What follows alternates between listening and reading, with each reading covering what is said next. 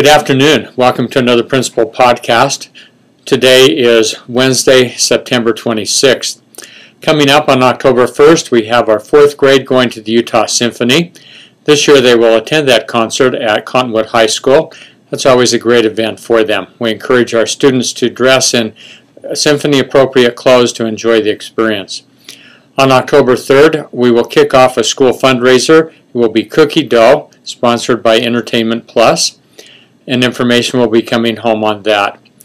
Monday, October 8th, there is no school. It is a half-day workday for teachers, but students do not come to school. And then on Wednesday, October 10th, is our picture makeup day. We want to thank our PTA for a very successful safety fair that was held last Friday, and for all of those who came and participated, and we appreciate the many parents who helped volunteer to make that a success. Sprucewood is a great school. Remember, we're working on being safe, respectful, and responsible, and invite you to ask your students a little bit about what that means. Thank you, and have a great day.